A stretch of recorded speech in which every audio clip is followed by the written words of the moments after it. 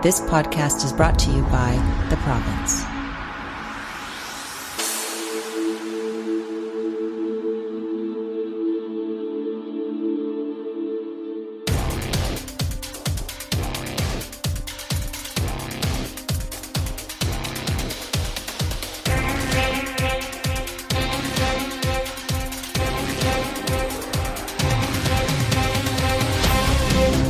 You're listening to Keyboard Kimura, the official mixed martial arts podcast of the province. Here are your hosts, Paul Chapman and E. Spencer Kite. Welcome, everybody, to another edition of the Keyboard Kimura Podcast here on Province Sports Radio.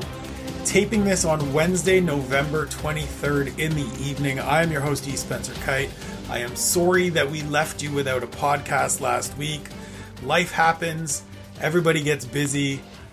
Coming off of New York and UFC 205, we just all needed a little bit of a compression. We also had two events last weekend to sort of gear up for. So I don't know about anybody else, but I know for me, I needed to take a little time and have a deep breath after everything that happened in Madison Square Garden.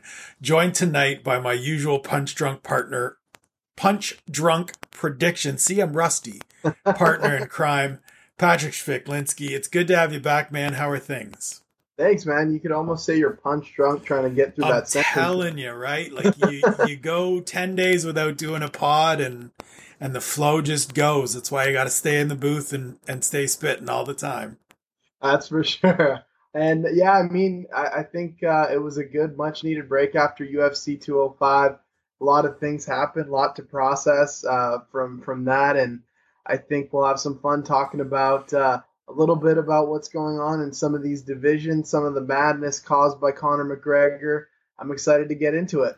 Yeah, we don't want to go all the way back and recap it because everybody listening, you guys know what happened. Conor McGregor makes history, wins the UFC lightweight title in stunning fashion, easy fashion it seemed, from Eddie Alvarez. Kind of puts two divisions up in the air, and that's where we wanted to start, is just kind of talking about what happens next and where those divisions go. We know, and we learned kind of the end of last week, early this week, that Conor McGregor isn't expected back until after his baby is born. Congratulations to him and Dee on the impending birth of their first child. But that kind of screws up some things and makes things really interesting at both lightweight and featherweight. So I wanted to start, if we could, just in the featherweight division. If you're Sean Shelby, Mick Maynard, the UFC matchmakers, the UFC in general, where do you go at featherweight? We have Max Holloway and Anthony Pettis on deck for Toronto in a couple of weeks. Jose Aldo is not retiring, but holding out kind of for Conor McGregor. So what do you do? Where do you go with this division? Yeah, I mean, definitely Conor McGregor putting a wrench into the featherweight and now the lightweight divisions, as he's done, makes things a little bit tricky. I think that what you have right now in the featherweight division, you have that upcoming fight at UFC 206, which is, in my opinion, the real one to watch. That fight, I think, will be the next contender in that featherweight division, whether it's Max Holloway or Anthony Pettis, who are fighting each other in Toronto. Really compelling, interesting fight. I think one of those guys will end up fighting for who knows what. Will it be an interim belt? Will it be, eventually a shot at Conor McGregor? I don't think that Conor has intentions of moving down personally to featherweight. I think that after claiming that lightweight title, he's probably going to stay there after he returns eventually next year. Dana White said that obviously he's going to come back around May. Who knows? That might be even longer. So right now, I think as it stands in that featherweight division, I think you have to look at Holloway and Pettis, probably fighting for a chance to fight against Jose Aldo if Aldo ends up, getting through his issues with the UFC. That would probably make the most sense in terms of that featherweight picture. But like I said, a lot of things are not making sense in that 145-pound division at all. So I'm really curious to see how they play it, whether, they will, in fact, kind of take that title away from Conor McGregor. If he You're doesn't, going to need an army. you're going to need an army, that's for sure. Yeah, we'll see. We'll see about that. So I think right now we're kind of at a stalemate position, right? With everything that's going on, whether it's going to be an interim title, whether it's going to be the real title. But I think the three guys to really look at in that featherweight division are, like I said, you got Holloway, Pettis fighting at UFC 206, and then you got Jose Aldo as a question mark in there as well. So Aldo obviously has the interim title, won it at UFC 200 in a fight with Frankie Edgar. Edgar has actually talked about a little bit about going down to bantamweight, which I think would be amazing to add him into the depths of that division. I agree with you that Pettis Holloway is absolutely a fight to watch. Going to be fire the minute it was announced. We talked about it on this show. Just a great matchup.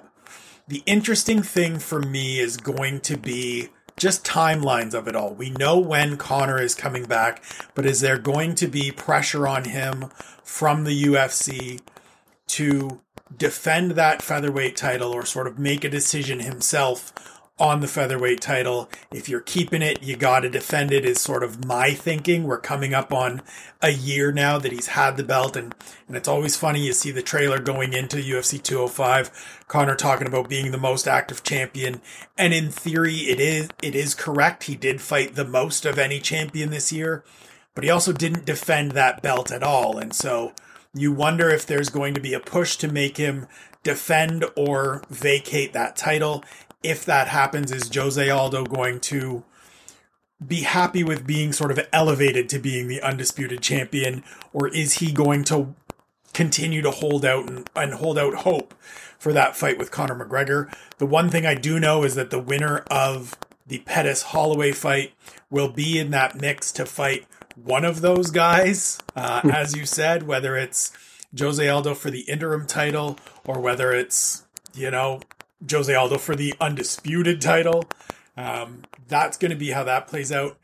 It is going to be interesting to see how that trickle down sort of happens, because with Conor not coming back until May, we know Max Holloway is a guy that likes to stay active. Aldo doesn't seem to have any issue with being out of competition, but if Conor's not coming back till May, does he want to go almost a full year without a fight? That part is going to be interesting. And of course, as talking about Conor, you then have to transition into the lightweight division, where kind of the decision of what happens at featherweight is obviously going to impact that division as well, because if Conor defends the featherweight title, it means he's not defending the lightweight title. As great as he believes he is and as capable as he believes he is, I don't think he can defend both belts on the same night or defend them in back-to-back months. So there will be a break between the two. If that's the case, should the UFC look at introducing an interim title and giving Khabib Nurmagomedov and Tony Ferguson a chance to vie for that belt? Or do you just kind of hold off and wait and see what happens and see if you can get everybody to kind of just wait to get word from Conor, I guess? Yeah, I mean, as much as it sucks being, Khabib Nurmagomedov and probably Tony Ferguson as well right now, I do think that, I'm not a big believer in interim titles if the champion is still kind of lurking around. I mean, Conor McGregor will be back, and I think that ideally he's going to be in that lightweight division for a little bit at least, until we see what happens. Maybe I'll be eating my words this time next year. He'll be going for a welterweight title. Who knows with this guy at this point? But I think at this point in time, we kind of have at least a bit of a time frame. You kind of know that Conor will probably be back maybe sometime in the summer, just after May. So I think that, maybe a contender fight between Khabib and Tony Ferguson to see who gets that shot at Conor McGregor, if they really want to roll that fight out. But I don't think that, they should make it for an interim title. I think it should be a number one contender fight.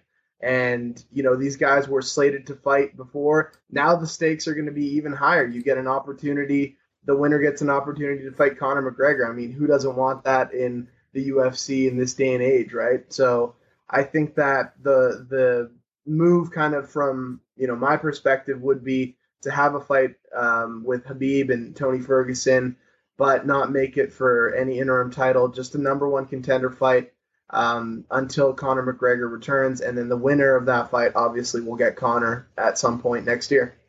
What happens with the monkey wrench that is Nathan Diaz, who, if you've been following social media, if you've been on Instagram or Twitter, following some of Conor's posts and things that he's saying, Nate has done a great job in the last kind of 10 days or coming out of UFC 205 of any time Conor makes a real grand Conor McGregor proclamation, Nate Diaz has a reply on social media, and it's like, Conor says something about I killed the whole division, and Nate puts up a picture of choking him out that just says hello. What do you do with that, dude? Because I think a lot of us agree. I mean, it is trolling, and it's great, and it's fabulous, and this side of Nathan Diaz is amazing. But what do you do with a guy like that? Because I think a lot of us coming out of that event in New York thought, well, now the trilogy fight makes even more sense.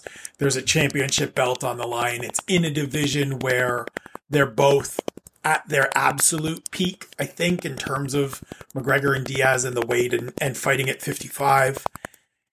And the timing feels right, but that then also kind of screws up everything for everybody else. So if you're the UFC again, and if you're McGregor, is that the fight you want the most rather than Khabib or Tony Ferguson?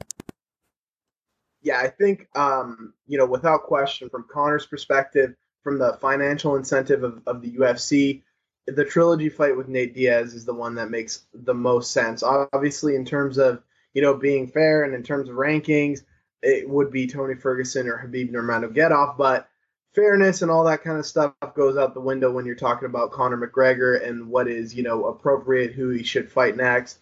You know that a fight with Khabib is going to be extremely difficult for him. Just stylistically, it's not a fight that I think he wants. Tony Ferguson would probably be a more, compelling fight in terms of, him being a kind of unorthodox striker. But that's a question mark, too. If he ends up challenging, Khabib and loses that fight, then suddenly you lose Tony Ferguson. Obviously, I think at this point in time, and Nate Diaz, like you said, has done such a good job reminding people, hey, I choked this guy out. I shocked the world, less than a year ago. And I think that at this point in time, his stock has never been higher, especially when you consider how easy Conor made it look against Eddie Alvarez and, how much of, a war the last fight was, with Nate Diaz, which he won a majority decision. But it was a tough fight for him even then, So I think that a lot of people would definitely love to see that Nate Diaz fight. And I think it makes the most sense for Conor to take that fight. And I think it makes the most sense financially for the UFC as well. Before we get off this division, we mentioned Nate Diaz doing a very good job of taking to social media and making his case. We saw earlier today Khabib Nurmagomedov putting out, I believe it was some DMs that he was sending to Conor McGregor, sliding into the Notorious One's DMs and basically saying, fight like an Irish warrior. You're the champion. You're supposed to face the number one contenders. Don't be a chicken. Your people have a long history of being fighters and warriors. Fight like them. Don't fight like a chicken. You must face me. It's like an extension of his message to Michael Johnson mid-beating of you must quit. You know I have to fight for the title. This is what I'm supposed to do. So it's I just also love how much he uses the word chicken. Khabib is playing all of this correct. I like that he came out this week and said, look, if it's Tony Ferguson, then I'd be interested in that. It's the right approach. It's really going to be interesting figuring out this lightweight division and just all things Conor McGregor, especially with him pressing pause for the almost full first half of 2017 after a great 2016. Before we get off sort of the look at where these divisions go, middleweight is another one, and we're going to get to this weekend's main event, which factors in and maybe ties in a little bit. But we heard Michael Bisping now sort of course, back off his usual, I'm not fighting this guy and screw him and F him and all of that stuff and say, yeah, that's the fight that probably makes sense. So it's most likely going to be Michael Bisping, Yoel Romero in sort of the March, April, May area. My question, I guess, is what do you do with Jacare? What do you do with Luke Rockhold? And maybe most intriguing of all, what the hell do you do with Chris Weidman now? Like, this time last year, he's the undefeated world champion, the guy that beat Anderson Silva, that a lot of people, myself included, thought maybe this is the guy to run the division for a good couple more years. And now he's on a 2-fight losing streak where he was finished badly in both. And you start to wonder, where does this guy fit going forward? So with the title picture more or less cleared up with Bisping, Romero, what do you do with those next 3 guys? Yeah, I mean, it's a really tricky situation. As you said, with Chris Weidman, he's had a really tough go of things, getting finished in his last 2 fights. I think for him, he could benefit from having a fight against a guy who's maybe just outside of that top 10. I mean, Krzysztof Jotko, he won his fight recently against Talis Latis. I think that might be a good matchup for Chris Weidman to go, and a good test for Jotko as well. Why are you doing that to your Polish brethren? Hey, man. That's some cold shit. Hey, man, congratulations on a 4-fight winning streak. Go fight this killer. Hey, you got to have the step up in competition at some point. This is where you should be advocating for Vitor Belfort. Like, this is where you should be like, give him Vitor Belfort. Give him, you know what? Tim Bosch got a good win. He needs another fight. You're sending your boy to the Lions now. Well, listen, I got a lot of faith in him, but not enough to pick him last week. Recognize Chris. Yeah. Recognize Chris Yatko. Somebody on this podcast. I mean, no, definitely. Yeah, I mean, look. I mean, I think that for Weidman, I think he just needs to rebuild his confidence a bit. I mean, those 2 losses weren't just decision losses; they were pretty devastating losses, both of them. The one to Luke Rockhold when he lost his title, obviously, and the one to Yoel Romero, absolutely brutal. That flying knee came out of flipping nowhere. When you got a guy of that size throwing a knee at you, that's going that fast and that high in the air, that's gonna, hurt a lot. So I think that right now Weidman just needs a kind of a confidence building fight a little bit. One that he can potentially win, but one that's, challenging enough that it keeps him kind of in that, in that kind of range where he's still, at the top of the division. But in terms of a guy like Jacare, that guy is an absolute question mark for me. I have no idea really what you could do with Jacare. We've seen the Gegard-Mousasi fight already play out a couple times. Mousasi obviously is coming off a really good win in his last fight, got redemption over Uriah Hall. I think that for Gegard-Mousasi, I think the fight that to make is maybe Luke Rockhold. When Rockhold gets back from his injury, I would definitely see that being a fight that would make a lot of sense for both guys. Having Gegard in there, fight a guy like Luke Rockhold could do a lot for his kind of standing in the division. Man, with Jacare, this is a guy I feel, really bad for because he's kind of the odd man out, it seems always. Extremely talented guy and definitely a guy who deserves a shot, but just has been a victim of circumstances. I really don't know what you could do with him at this point. Does he sit and wait until this Romero Bisping thing plays out? Does he, get another fight in against someone? I don't know. I'm out of ideas, but I'm sure you have something to offer up. Please let me know. What do we do with the alligator man? Well, I was going to say, through no fault of his own, he's become kind of the odd man out with the Luke Rockhold fight falling through. If he goes out and gets a victory there, I think, he's at least running neck and neck with Yoel Romero. It probably comes down to a who finished in more impressive fashion, who was more dominant kind of thing, which one are fans going to be more interested in. Maybe he still loses out on that opportunity because Michael Bisping and Yoel Romero have had some social media beef, as Michael Bisping has with just about everybody in the division at some point. And so I mean, there's a couple interesting names out there that I think you can make fights, and I think they would be interesting enough to Jacare. I think if Nick Diaz really wants to come back, let's do that. That's a winnable fight for Jacare. It's a big name fight that gets him, a main event or maybe a co-main event on a pay-per-view or main eventing a Fox show or something like that. That keeps him active, because I just don't think he can continue to sit out and wait till, the next title shot becomes available. But here's the thing, though. But realistically, does Nick Diaz take that fight against Jacare? I mean, probably not. But again, it all comes down to options, right? Like, what else is out there for Nick Diaz if he does want to come back and fight? Like, you have to look at the opportunities that are there for you. If you're Nick Diaz, you haven't won a fight in whatever it is. I think we're looking at 5 years now since the BJ Penn fight. So 5 years. If you go out and beat Jacare, that puts you right in the mix. That excuses everything that has come before it. And so maybe you have to it's kind of like his little brother taking that fight with Michael Johnson. It's not really the best looking fight on paper, and this is a tough guy, and what's it going to do for me? But you go out, you look good, you say something on the mic, and next thing you know, you're fighting Conor McGregor making fat stacks. So that's the opportunity that may be there.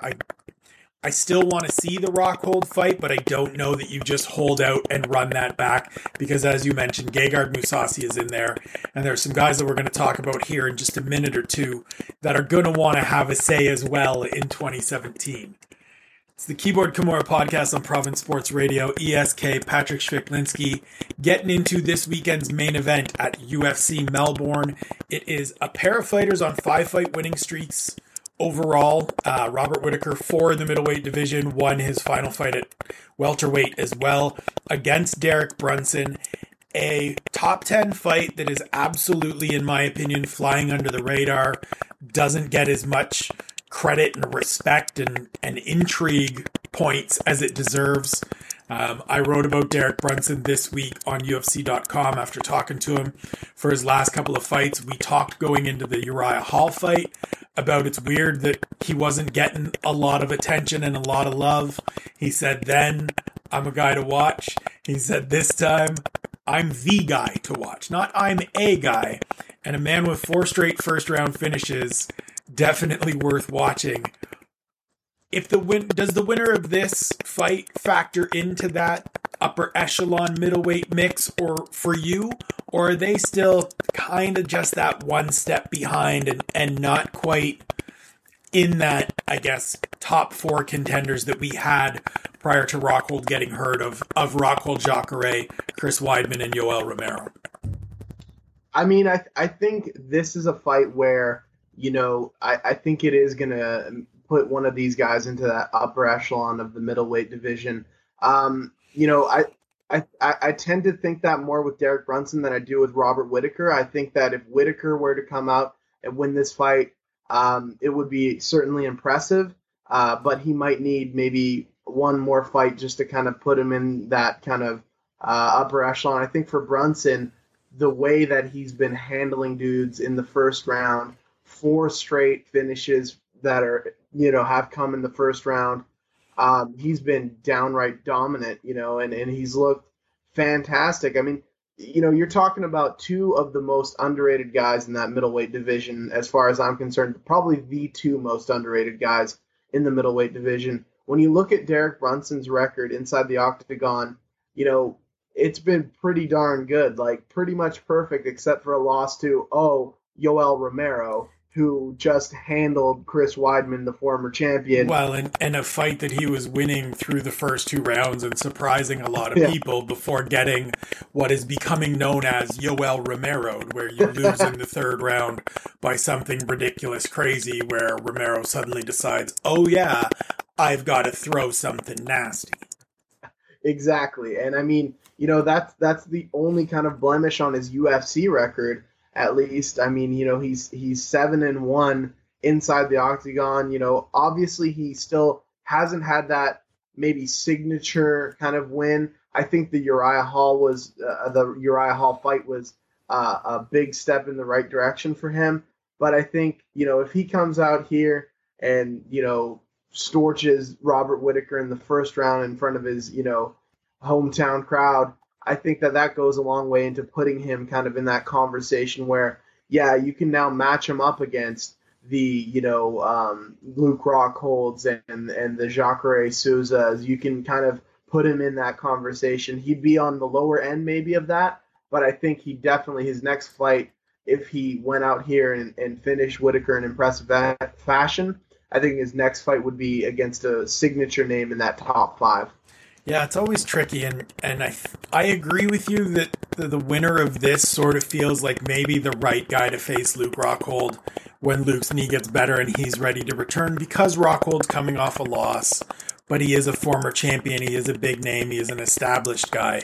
But at the same time, I'm the guy that's always advocating for not killing off contenders, and so the idea of, and not to downplay either of these guys' chances against Luke Rockhold or a Jacare, to run one of them or the winner of this one into a fight like that just feels like you've won 6 straight fights. There's got to be a better payoff than, oh, you need to go and win a 7th, and oh, by the way, it's against the former champion who, after he beat Chris Weidman, a lot of people, myself included, did the maybe it's going to be Luke Rockhold that runs this division, until he went out and took Michael Bisping way for granted and got beat. But it's really going to be interesting. I do think the potential is there for an incremental step up, in the winner of this maybe fighting Gegard Mousasi.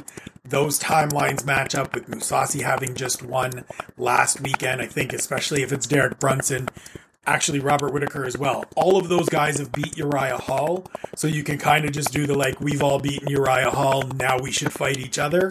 Kind of seems like an easy to do thing that moves the winner of then that fight in there. But all of that is a long way of saying we've got options at middleweight again, and it feels great. This is the first time in a while to me that I've been super excited about middleweight. That's not to downplay Chris Weidman's brief kind of 2-year reign as champion when he was defending against Lyoto Machida and Vitor Belfort, but it's nice to have Rockhold and Jacare and Romero and these 2 dudes and Mousasi finally putting it all together and putting people on blast, because as he told me last week before his fight, nobody likes a nice guy, so why am I going to continue to just be a nice guy and be respectful? Doesn't get me anywhere. He's talking, it's getting him noticed, he's putting up victories. Middleweight to me is going to be the most interesting non-Conor McGregor division in 2017. Yeah, I agree with that. I also, the first thing that I thought of when I heard the Lyoto Machida USADA news was Gegard Mousasi talking to Ariel Helwani and his rant about that. That was one of the most epic rants of the year. I just wanted to point that out because I really loved Gegard Mousasi. It made me love the guy even more.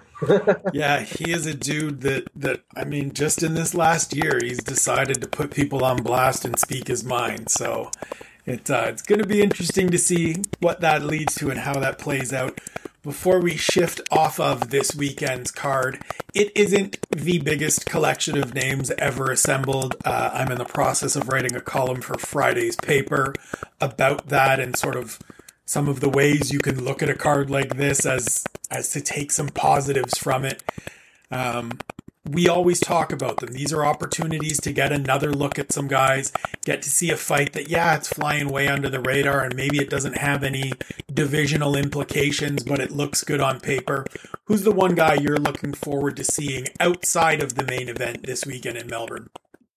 Yeah, I mean, I think the co-main event, hometown boy, Jake Matthews, this is a kid who is, fighting in front of his hometown, obviously in Melbourne, but also he's a guy who's just 22 years old and still has so much room to grow. I think that's something that shocked me even, when I kind of redid my research for this and looked at, Jake Matthews' age. I was like, that can't be right. He's not only 22, but he very much is still. And only just turned 22 in August. Insane. Absolutely insane. So I think I'm excited just to see his sort of, progression. Obviously, he's coming off that first TKO, finish of his entire career, which has mostly been in the UFC. He's a guy who came up through that, Tough Nations system there and got off to a really great start. James Vick was the first guy to stop him in Australia, and then, he had the fight recently with Kevin Lee. But I think he's a guy that's still, still developing his game, still evolving, and, he has a lot of the physical assets that you really like to see from, a guy like him in that division. He's very strong. He's, got all of the kind of attributes that you look for in a successful lightweight fighter.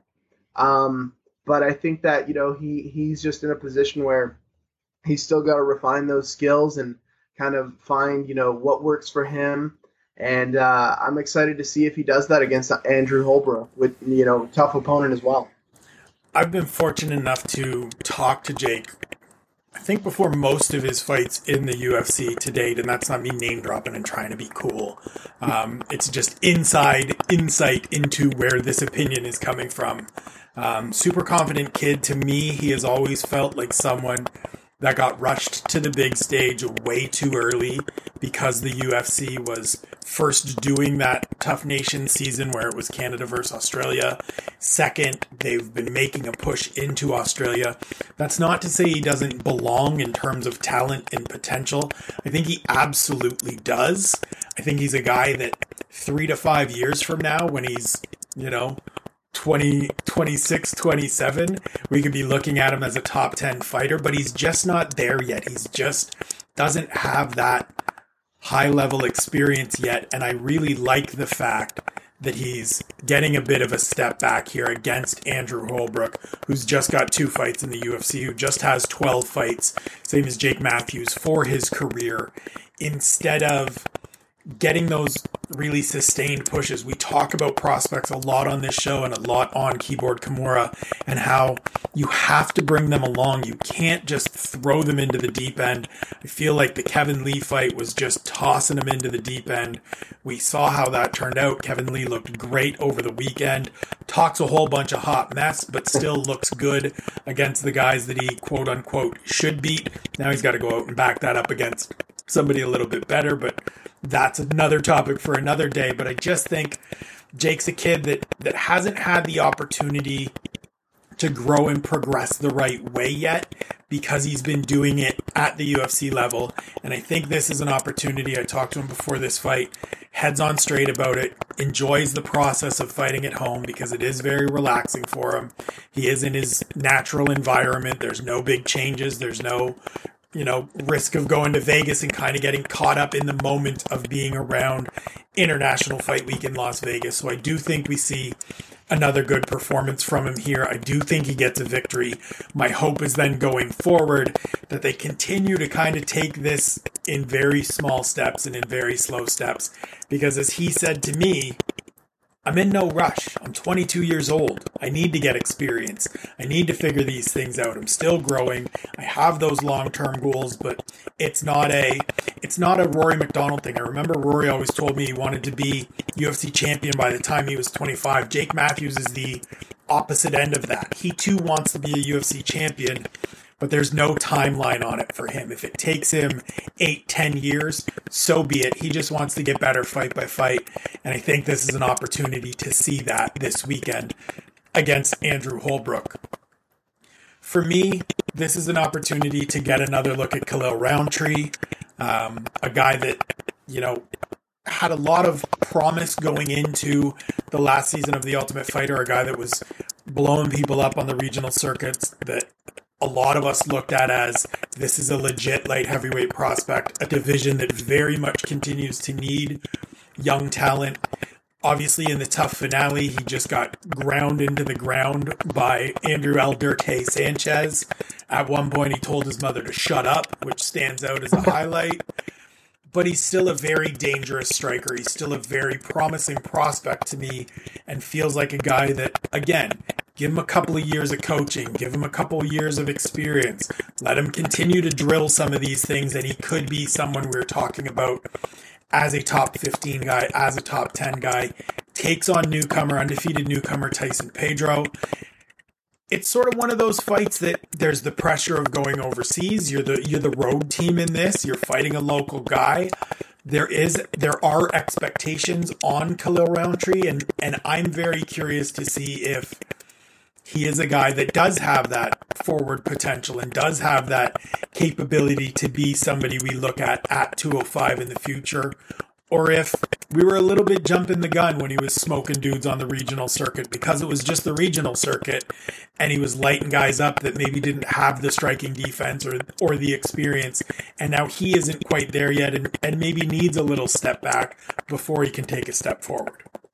Yeah, I mean, I think Roundtree is definitely an interesting guy to look at, and I think that, you know, there's a big opportunity being a light heavyweight in the UFC these days. Obviously, it's one of those divisions that is not as deep as the other divisions are.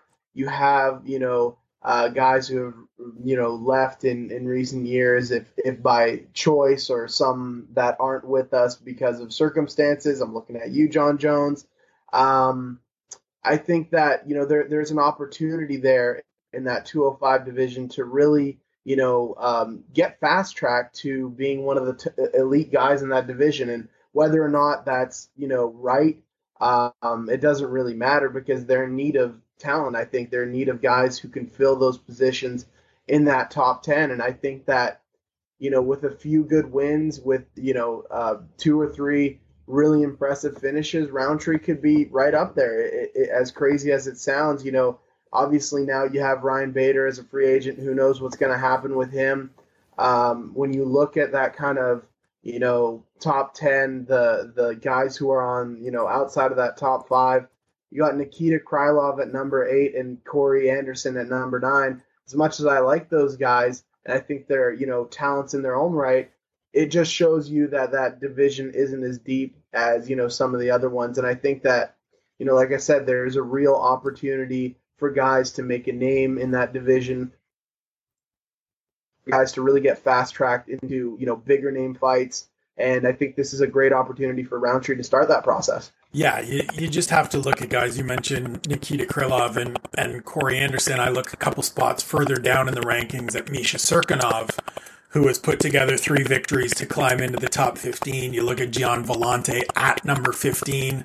Gian Vellante is one of the most entertaining dudes in the world. He is MMA Gronk 100%. But if he's in the top 15, it means there is absolutely an opportunity. Before we shift off of this card this weekend, one more dude to keep an eye on. Jason Knight, a.k.a. Mississippi Diaz. He went out and was talking a whole lot of junk against Jimmy Allers last time out. Picked up a victory, was in there slinging leather, throwing birds, doing some of the Stockton moves. So see if he can duplicate that, replicate that against Dan Hooker in the Fight Pass feature prelim on Saturday in Melbourne, Australia. Sorry, go ahead. No, I was going to say, how can you not want to, you know, watch a guy who is dubbed Mississippi Diaz? I would love nothing more than to see that. I mean, there were some other terms that were getting thrown around, but I'm trying to be more politically correct and responsible with my language these days. So I'll channel it into where he's from rather than anything else. But yeah, definitely Mississippi Diaz. Check him out. I think it's Mississippi. Trains with Alan Belcher. So Alan Belcher's a Mississippi boy. So we'll call him Mississippi Diaz. It's the Keyboard Kimura Podcast on Province Sports Radio. Patrick Schwick-Linsky, E. Spencer Kite. Before we wrap up, the last thing we want to touch on tonight is looking ahead to December. This is the final card of this month. We still have a number of events before the year is out. Because the UFC has loaded up the month of December with 5 events, including a Friday-Saturday doubleheader in Albany, New York, and Toronto, which Patrick will be at. And I just wanted to get from you kind of the one fight or the one fighter that you are most looking forward to out of the myriad options you have in the month of December. Oh yeah, and I mean this wasn't easy because there is definitely a ton of fights in in December that I'm really looking forward to seeing. You got UFC 206 and UFC 207, but I think my most anticipated fight for me is one off the UFC 207 card: Dominic Cruz, Cody Garbrandt. I think that is such a compelling fight on so many different levels.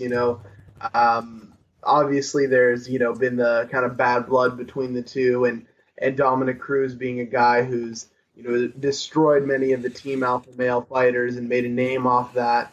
Cody Garbrandt coming in as this knockout artist in the bantamweight division, a guy who took out the friggin' hype right out of Thomas Almeida, made him look very average in that fight.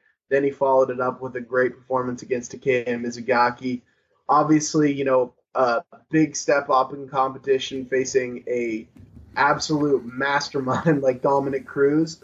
But I'm really looking forward to this fight because stylistically how different these guys are. And I think Dominic Cruz obviously is, we can probably agree that he's, if not the best, he's one of the best tacticians in the sport. Such a great mind for the game. And it'll be interesting to see what he does against a Cody Garbrandt, who obviously the knockout power is something we know about, but, he's also extremely fast, and trying to, evade him is a difficult task in itself. So I think that, Cruz will have, an interesting time. We'll see how that plays out, because I'm very curious to see if Cruz can, get out of the way out of those really, big shots that Cody Garbrandt throws, and throws them with such speed and makes it, look really easy. So I'm really excited to see that fight. That is definitely my most anticipated fight for the rest of the year. I know you're excited about that fight. Let's talk about it. I am definitely excited about that fight. Definitely going to try to get the homie Cody No Love back on the show to talk about it in advance of UFC 206. Because, they've been slinging words at each other for a while now. Cody doesn't pull any punches. He will lay it out. He has made his case clear. There's other fights on that card. I mean, as you said, there's a lot to choose from in December, and I'm going to be the guy that sort of runs down some of them. We talked about Max Holloway, Anthony Pettis. That's high on the list. One that's going to surprise a lot of people. I'm really looking forward to seeing Sage Northcutt and Mickey Gall get after it. Oh yeah, that's happening. Rumble and AJ2 is going to be a great fight. Korean Superboy and Cub Swanson, yes please. The homie Derek Lewis is getting back in action. That's always fun. Francis Ngannou is fighting. That dude's a monster. Demetrius Johnson is defending against a as yet unknown to us contender. That's intriguing. Joe Benavidez and Henry Cejudo is a dope fight.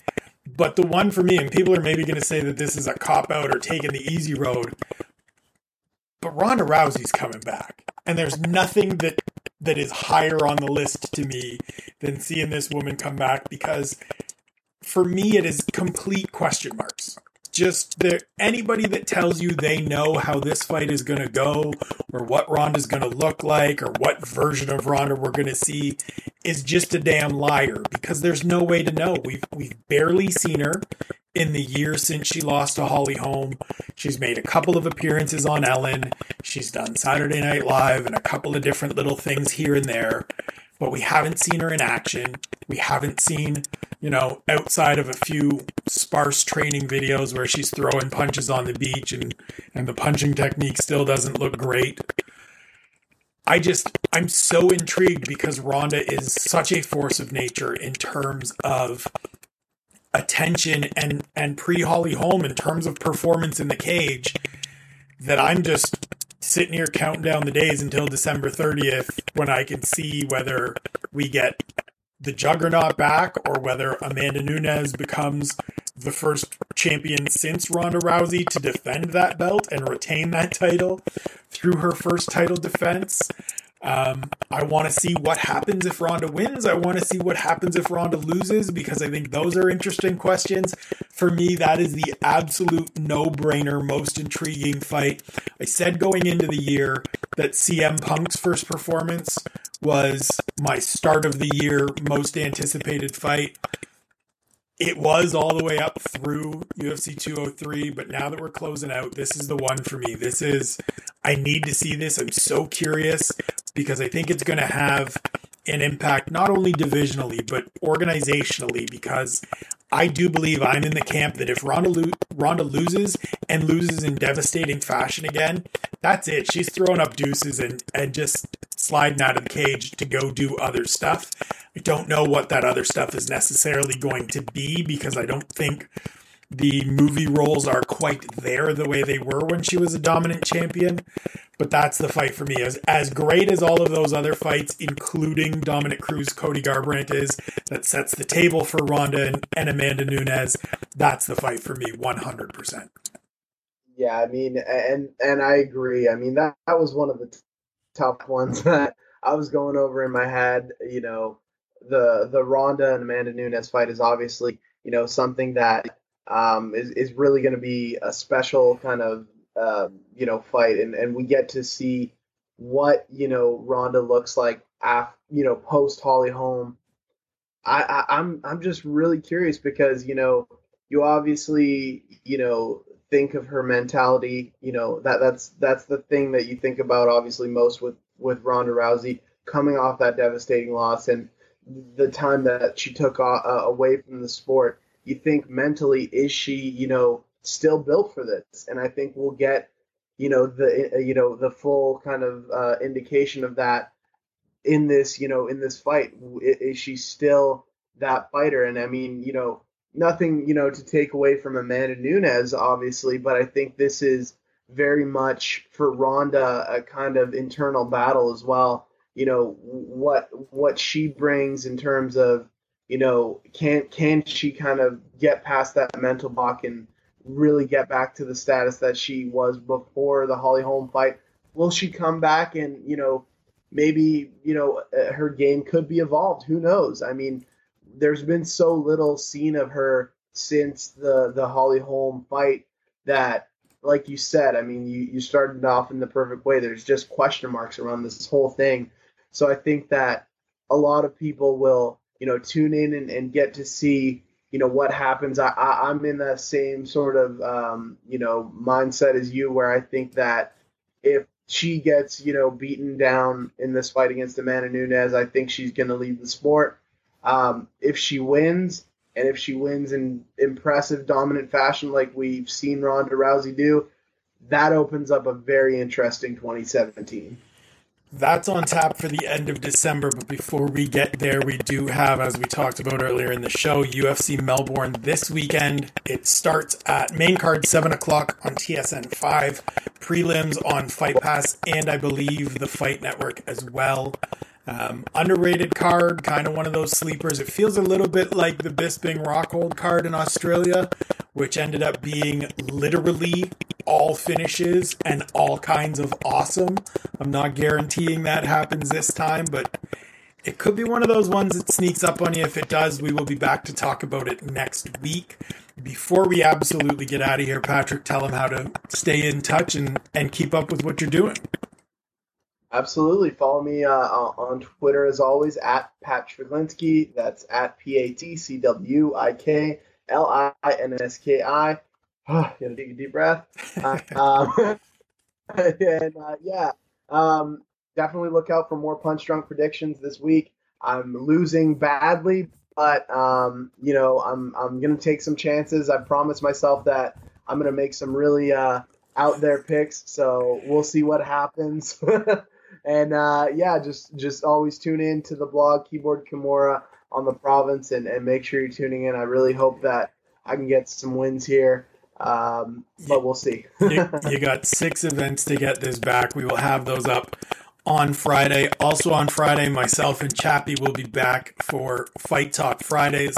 Matching sweaters? No matching sweaters. That was a one-time thing, though we did get a shout-out from Kate Burness and Natasha Stanishevsky of TSN, so it's always worth it when those fine ladies recognize your style choices. We will be back on Friday. As I said, those take place on the province's Facebook page. Send us your questions. Hit us up on Twitter. Hit us up on Facebook. Get them to us however you want. We will read them on air. We love the interaction. We appreciate you guys tuning into those. I, as always, am on social media at Spencer Kite, Kyte on the last name. I'm kicking Patrick's ass in the predictions this year. I'm going to do so again this weekend. It is going to be fun, so I will be gloating about it on social media. But more importantly than that, and as always, be good to one another. You've been listening to Keyboard Kimura, the official mixed martial arts podcast of the province. Read the Keyboard Kimura blog on theprovince.com, follow them on Twitter at Keyboard Kimura, or visit them on Facebook at facebook.com/Keyboard Kimura.